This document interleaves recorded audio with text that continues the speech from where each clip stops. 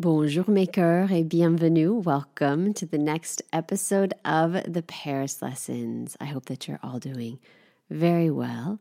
J'espère que vous allez toutes et tous très bien. Today is International Women's Day, what we call in French either La Journée Internationale des Femmes. So that's the more literal translation of International Women's Day. But it is also referred to as La Journée Internationale des Droits des Femmes, International Day of Women's Rights, Sunday, March 8th. This day was given that official name and established as an annual international day celebrating women, celebrating women's rights, honoring women, honoring women's rights in 1977 by the United Nations, les Nations Unies. So I did some research on the history of International Women's Day, and the first sort of recorded event of its type was in 1909 in the United States. It was a national event, and it inspired other events throughout the world. One of the first Journée des Femmes took place in Europe and Belgium in 1972. Simone de Beauvoir was there along with 8,000 other women. I posted earlier today on Instagram, if you're looking for another French feminist author, check out Antoinette Fouque. It's actually quite difficult to find her writing in English. She wrote, "There are two sexes, il y a deux sexes," in response to le deuxième sexe, the second sex. She's someone that I really admire her writing, as I also admire Simone de Beauvoir's writing and her work and her ideas. I have a wonderful French documentary that I found online, that I ordered online about Antoinette Fouque. So just look her up and see what you can find about her. Her last name is spelled Fouque. In this newsletter this weekend, I dedicated it also to the French actress Adèle, who you've heard everyone talking about, Adèle Haenel. I think I'm pronouncing her name right. I'm not sure her last name. And what transpired at the French César Awards last weekend, and as related to the Best Director Award. And this was actually, and then the reactions of some French actresses to this whole Me Too movement in France, I feel really, really explains and exposes not only a traditional difference between French and American feminism, but the ways in which French feminism is evolving very, very quickly. And it's interesting because Simone de Beauvoir referred to this American attitude of defiance in The Second Sex. I mentioned that I wrote a paper on it in 2018 at the Sorbonne. I talked about it at Albertine Books last year in the spring. I met some incredible women who came out for that. If you're one of the women who was there with me listening, merci de tout cœur. Thank you from the bottom of my heart. So do spend some time with the newsletter. I put a lot of thought and research and time into it, including the links to articles where you can find the quotes of the actresses that I mentioned, videos, including a video clip of this now famous moment at the César Awards, etc., etc. And as always, please email me with your thoughts in response. And already I've received some beautiful responses. Someone did write in saying, I really appreciate the philosophical way in which you addressed this topic, in which you, inspired conversation around it. And I wanted to talk about that today because I think that it's very, very important to empower ourselves with what the French call l'esprit critique.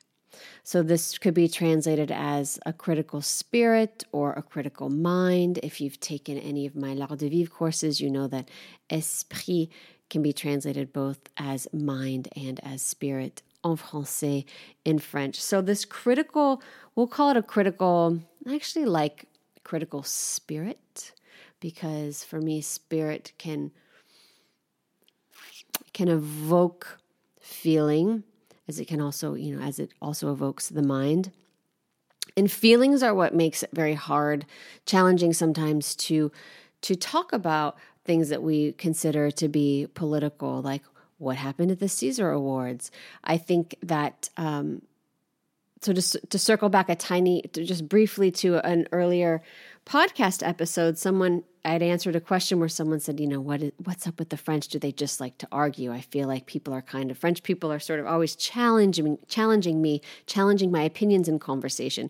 Well, this is that esprit critique that they are trained to develop in school through rhetoric, learning how to thoughtfully create an argument based on how they perceive an issue, their feelings surrounding an issue, their experience related to that perception or those feelings, and also then construct an argument defending their position. I was just at a manifestation, a protest at the Sorbonne on Thursday, because as there have been, protests for the reform of the retirement system here in France, there are now motions in place attempting to reform many things in education that will affect the future of my colleagues at the Sorbonne. So I attended the protest to support them.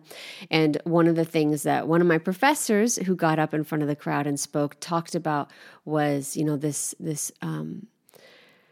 remembering the value of l'esprit critique and forming this esprit critique, and how, that's one of the greatest things that an education can give us as citizens. And I've thought a lot about, why it's seemingly easier to talk about politics in France than it is in the United States. And my philosophy classes definitely helped me to understand this. One of the main reasons is I think that in the United States, when people are talking politics with their coworkers, with their family, with their friends who have differing points of view, or even the way that people try to, absorb what's happening in politics and process their feelings, the line is very much blurred between liberty and morality. So I just want to give you some terms that will help guide you when it comes to these topics in politics that have to do with human rights, with women's rights, with rights of people that belong to any group to lead a life that fulfills them, and a life that doesn't, to lead a life in a way that doesn't infringe upon any other people's rights also. So, and that's another philosophical topic, this issue of, ourselves as simply as beings, as individuals, and then ourselves in these different roles that we play, ourselves as part of society. Where is the line drawn between what we should be allowed to do to make ourselves happy and what concessions we need to make for the betterment of society, for the betterment of others? So oftentimes I think that morality, morals, and freedom they're very much blurred in political conversation in the United States, and this is why people can take things so personally, understandably so, and become so angry or become so scared or become so disappointed or feel so misunderstood no matter what side they're on, is because without really having put thought into it, they've confused a freedom issue, an issue of liberty, with a moral issue, an issue that has to do with morals or morality. So there are other terms that you can also use, or ideas that you can use, these are just key elements of philosophy that we talk about all the time when we're looking at something philosophically. You can consider these different terms when you're trying to work through your feelings about a certain political issue or a sociological issue.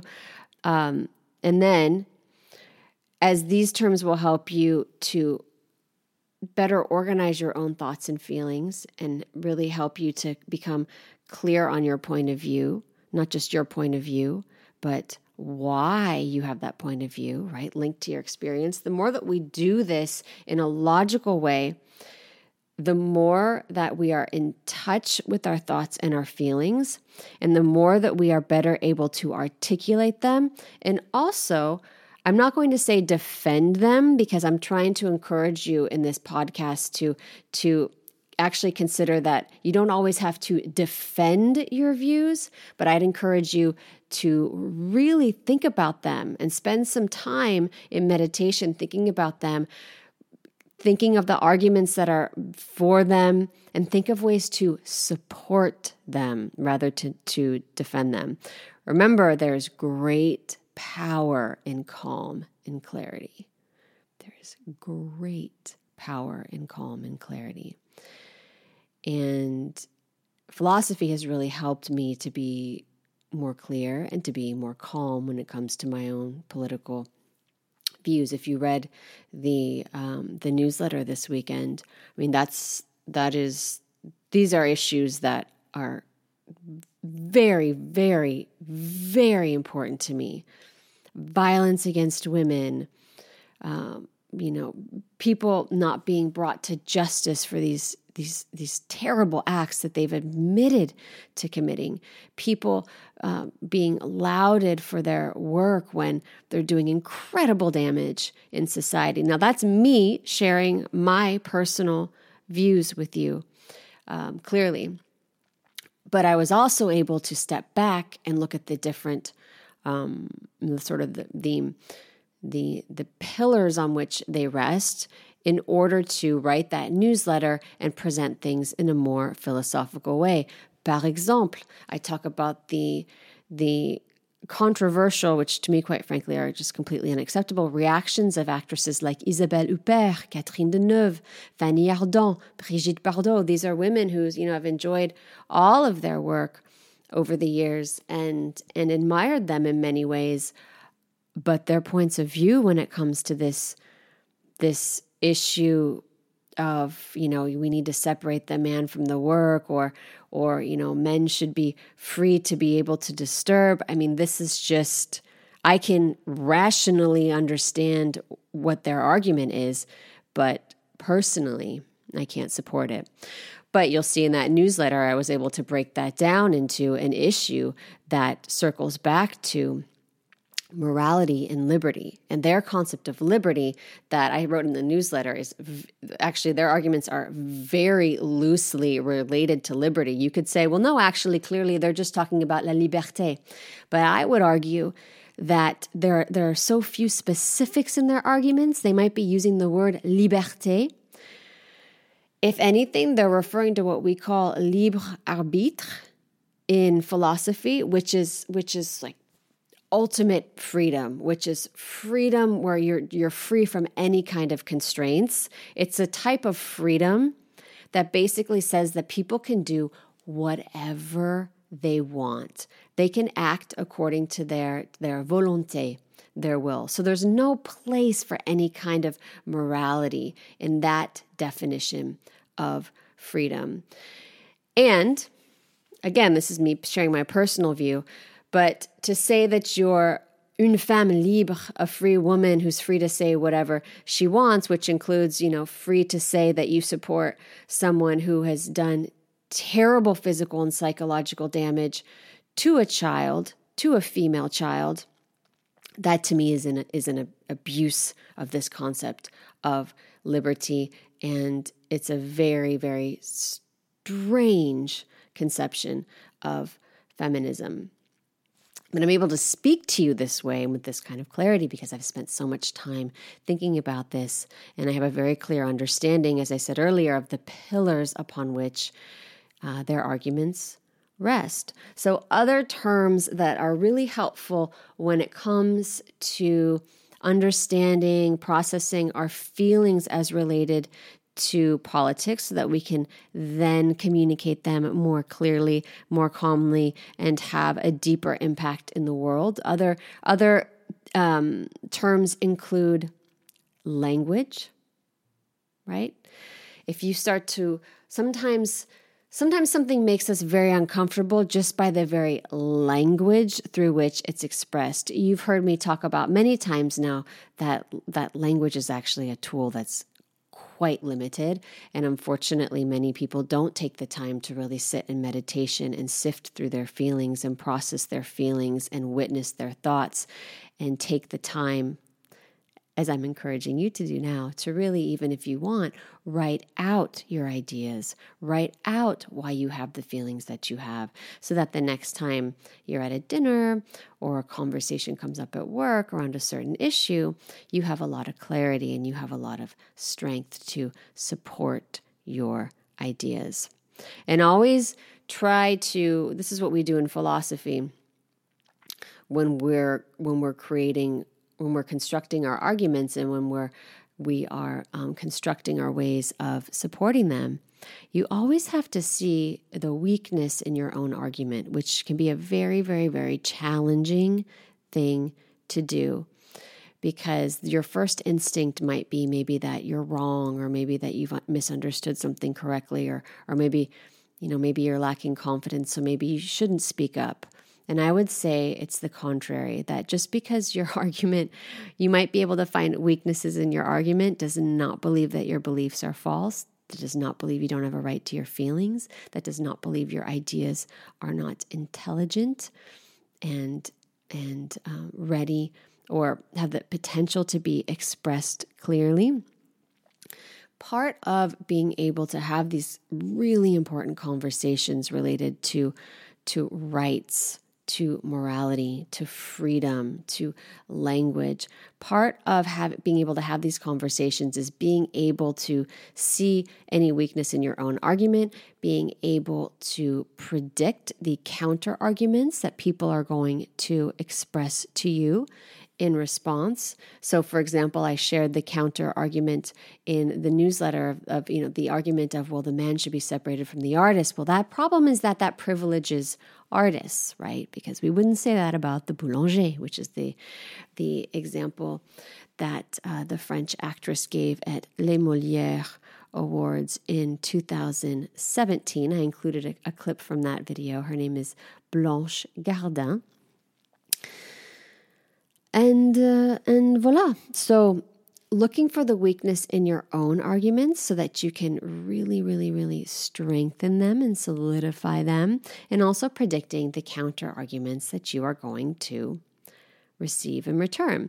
So in this way, talking about politics, or what we would kind of consider maybe arguing in American culture, becomes more of a dance of logic, and it preserves your personal view and your personal ideas, but it makes the act of talking about politics, of debating, feel less like a personal attack towards you. And this is a wonderful position to be in as a woman, as a person, as a human, as a member of society, as a whatever role you're filling, whatever you're identifying as within the conversation that you're having.